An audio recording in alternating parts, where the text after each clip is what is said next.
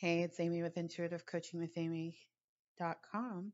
Let's talk about love, particularly self love. Self love, to understand it, we have to look at what love is. Love is a feeling. However, we often forget about the actions that help to create that feeling. The thoughts that help support love, the feeling of love, and then the actions that pour from it. So love is a verb. You do it. You do it, you feel it, you think it, right? So if love is a verb, in other words, love is a series of actions that express affection and appreciation. The feeling of the love can be created when we are honoring, respecting, and showing up fully present in each moment. Love is a skill that is developed when we fully are loving ourselves. We're taking care of ourselves. We are appreciating ourselves. We're respecting ourselves. We know who we really are. We make our own needs, desires, wants, and dreams a priority. Neglect is the opposite of love. I believe that self neglect is a default reaction to life. This is what self neglect looks like. We don't keep our promises to ourselves. We put self care at the bottom of our to do list, or we wear self care like it's a badge of honor when it's just a part of life. We give out of obligation instead of inspiration. We're trying to prove ourselves. We're trying to prove ourselves. We're trying to do things to make us feel worthy and deserving. That, I've explained that to you many times. It doesn't work. We stand in judgment of our own behaviors without inquiring as to why we're behaving that way. We never fully forgive ourselves for our mistakes. It's usually our fault, or we find a way of making it our fault. We ignore our intuitive sensing of what is right for us. Our approval is always conditional and based on the praise we receive from others. We hold ourselves to really impossible, meaning we'd have to become not a human, standards and expectations. We live in silent fear, distrust, anger, apathy, and dissatisfaction without really taking the time to consider that there might be another way. Most importantly, our actions are usually rooted in self neglect instead of affection and appreciation. Yeah, those aren't loving. None of those are loving. And it's easy to fall into this and think it is love, right? We play so many little games with ourselves that aren't helpful. So you're super smart. So let's address the obvious question. Why do we take actions that don't produce or contradict the feeling of self-love? Many of us deep down don't feel we are completely and fully worthy of love. So let's start here. You are lovable. You are worthy of love. You are loving. You are a match to love. You get to have love. You get to be love. You get to do things you love. You get to have a life you love, period. So as you start to learn to love yourself, and I do believe learning to love yourself is a behavior, divine truth is this. You are worthy of love. It's your birthright. You matter. There is nothing more important in your world than you and your well-being. You can sacrifice until the cows come home. But one but no one really wins when you give from an empty well. You get by in life for as long as you can without loving yourself, but eventually the years of self-neglect add up and then they catch up with you. So this is how you start to love yourself. Keep your promises to yourself. If you say you're going to do something, then do it. Say no to anything that will become an excuse for you not showing up for yourself. If all else fails, check your promises. Make sure they match the life that you want to live. Because sometimes we are over promising to ourselves. Again, I think that's coming from a place of self neglect. So just check in with yourself. Is this really a promise I want to keep? Next, make the first 3 to 5 things on your daily to do list things that support your well being. And this isn't just self care, but it could be. but make your real needs. And you might have to spend some time getting to know yourself to find out what your needs are. Make your needs a number one priority, whatever it might be. Because it may not be self care, friends. It might be something else. I know for me, some days the first thing I wake up and the most loving thing I can do is finish working on something that I need to get done. That's loving, right? I run a business. That's how I support myself. It's loving to do that. So, um, there can be this perception that it's all just, you know, juice and exercise and meditation. But I think it's a much more holistic approach. You have to really trust yourself, right? Because you can meditate and juice and exercise and then be really tired and not do the one thing that really would move you forward, right? So it's trusting yourself, it's being honest with yourself, it's showing up for yourself. Allow yourself to receive from others and surround yourself with folks you're inspired to give to. Overgiving, let's do it. Overgiving diminishes your self value. Yeah, huh, that's a bummer. Yeah, it does. It does. Energetically, it takes away from your self value because it's why we're overgiving. We're overgiving because we think we're not good enough. So if I give a whole lot, then people will love me. No. I know. I bought into it for years too. Years. But from this vantage point, I can clearly say, no, it will not make people love you. That is their choice if they're going to do it. And no amount of overgiving will create that result. It actually will often create the opposite result. So I say, give as you are inspired and take really good care of yourself and surround yourself with people who are in alignment with who you are. That's my thoughts on that. And then, yeah, you got to give up the habit of judging yourself and replace it with neutral observing.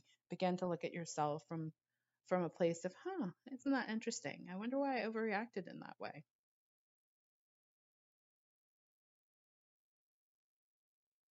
But maybe you didn't overreact. That's the other piece. Like, what if this is just a natural response to a shitty situation? Oh, so the loving thing would be get out of the shitty situation, right? Yeah. Yeah, not everything is meant for you. It's okay. And accept that, yeah, you had a past and maybe there was some mistakes in the past, but you don't have to live in the past anymore. Learn the lessons you need to learn and then move on. Like really. I think now I'm getting to the place as I'm going through teaching these concepts. Obviously, I have a core message that I teach in all of my work. At some point, you've got to be willing to shift your perception of your past mistakes, things that didn't go the way you wanted them to go, and decide that I've been doing the best I could with what I knew. And then you make a different choice. Yes. And you're always trying to get better and learn from that experience. By all means, I think learn the lesson. I think that's number one. Learn the lesson, be devoted to the lesson. And maybe I'm rushing over this because my spirit guides are jumping in because I'm obsessed with God. I don't want to repeat this again. What was the lesson? Let's figure it out. Right. But I think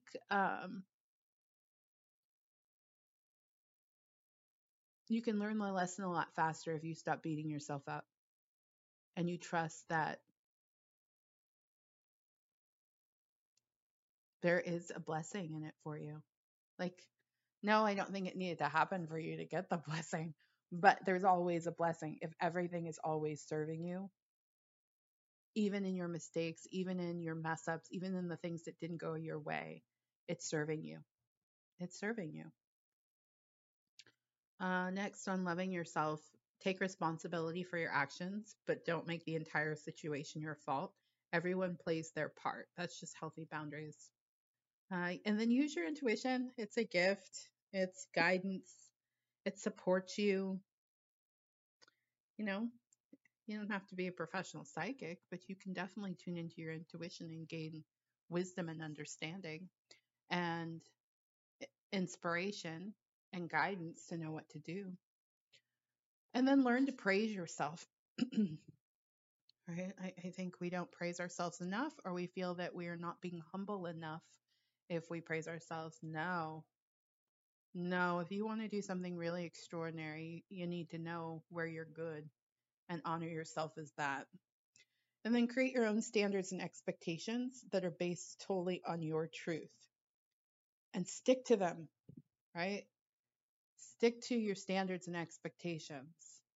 Like the angels, this is the one time where I like spirit like shows me like the spirit world begs for you to stick to your standards and your expectations because they can't support you when you're playing below your bar. If you're doing things that are not in alignment with your truth, if you're in a relationship with someone that is not a match to what you truly want, the spirit world just can't support you. I know this in my life. Man, everything that I have prayed like super, super hard to do and it didn't get the result I wanted. When I looked back on it, I realized like, oh, I didn't really even want that. I was clinging to it for this reason and this reason, or I was approaching that from a place of lack or scarcity. I was telling myself a story about you have to work your way up. You can't have that now. So, of course, I felt disconnected from spirit because I wasn't in my truest desire. But if you just go for your truest desire, your needs will be met. So, believe, and I mean really believe, that you are never stuck. There's always a way to get something that you want, there's always a way to feel better. It may take a little effort from time to time, but it's definitely within your power to shift. And one of the easiest ways to shift out of stuckness is to make a decision. And then take actions that feel like self love. Appreciate and honor your needs, your desires, and your wants, and your well being. And when you do that, life gets really fun. So I know I've done a lot of shows on self love, but I felt it was necessary to do another one. What do I know to be true about self love at this point, after all these years? You know, it's being in the center of your world. You can show up as a far more loving person when you honor who you are. There's so much wisdom in you and so much understanding.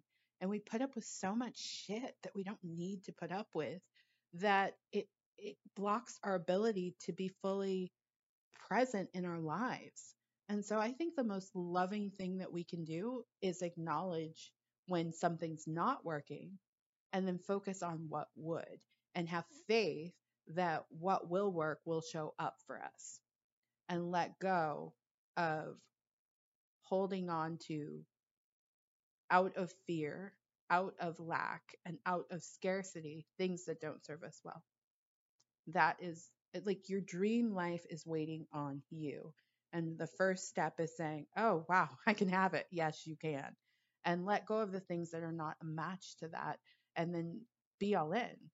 I mean, my spirit guides are saying, if you just start letting go of shit that doesn't work, you just open the door to so much beautiful majesty to show up for you if you're willing to name your desire. I think that's the next step. Is people are really afraid to say what they want, or they'll say they want one thing and not think of the greater picture.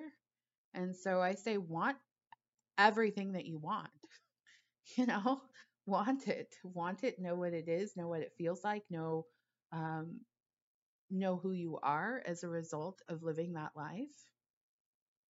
And then step by step, go for it. It's not nearly as hard as you think, but it will require massive shift. Yeah. All right. I'm Amy of Intuitive Coaching with Amy. If you're looking for a coach, I would love to support you. Information on my services can be found at intuitivecoachingwithamy.com.